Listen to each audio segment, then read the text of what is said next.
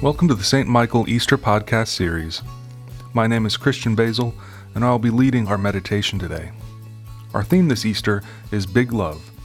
God's holy work is fulfilled in the resurrection of Christ, the defeat of death itself. We have received the gift of new life, and we can use that gift to spread God's big love to those near and far.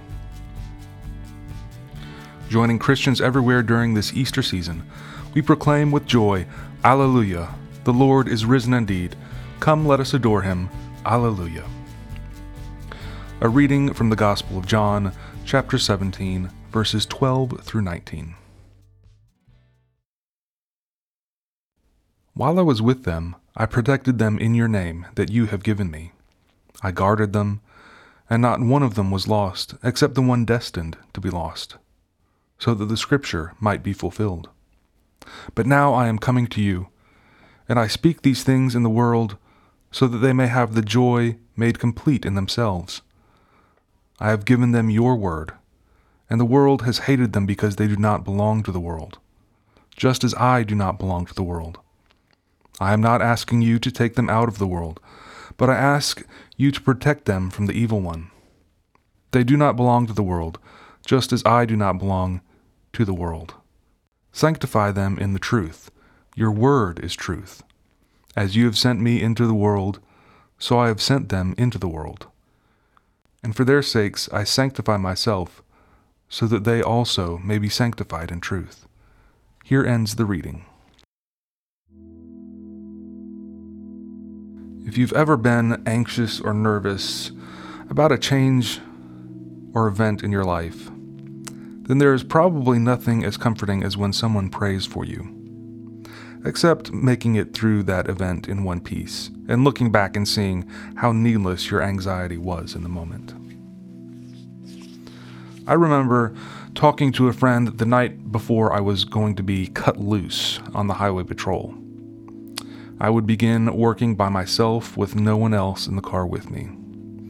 And he must have heard the nervousness in my voice, because it's a big step to go out with no one else to go along with you. It opens up a world of possibilities that you don't often want to think about. And I remember him just looking at me and saying, "You have passed all the tests, you've done all the training, you've completed everything, you passed your review, you're ready."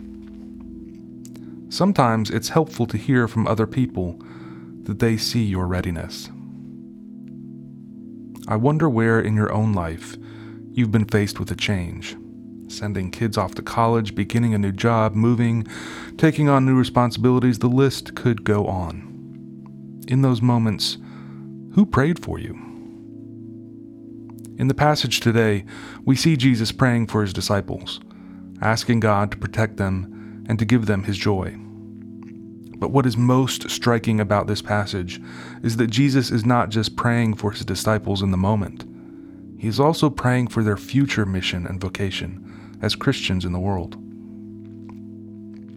Jesus knows that he is sending his disciples out into a messy and divided world.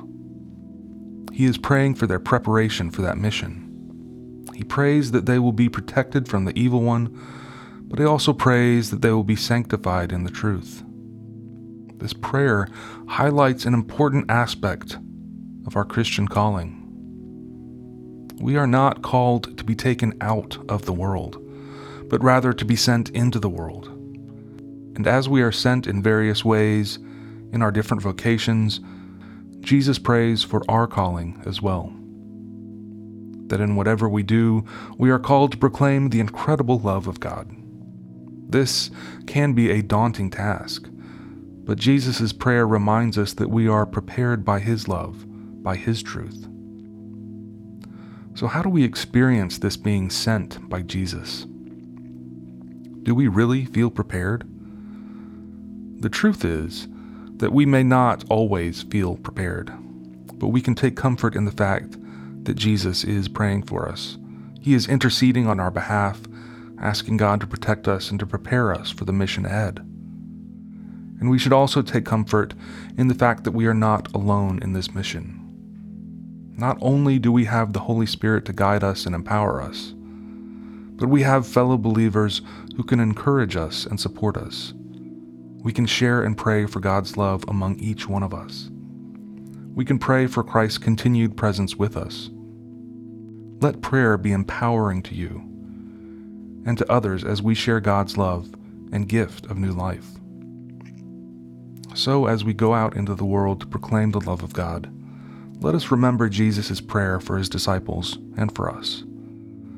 Let us trust in his protection and preparation. Let us rely on the Holy Spirit to guide us.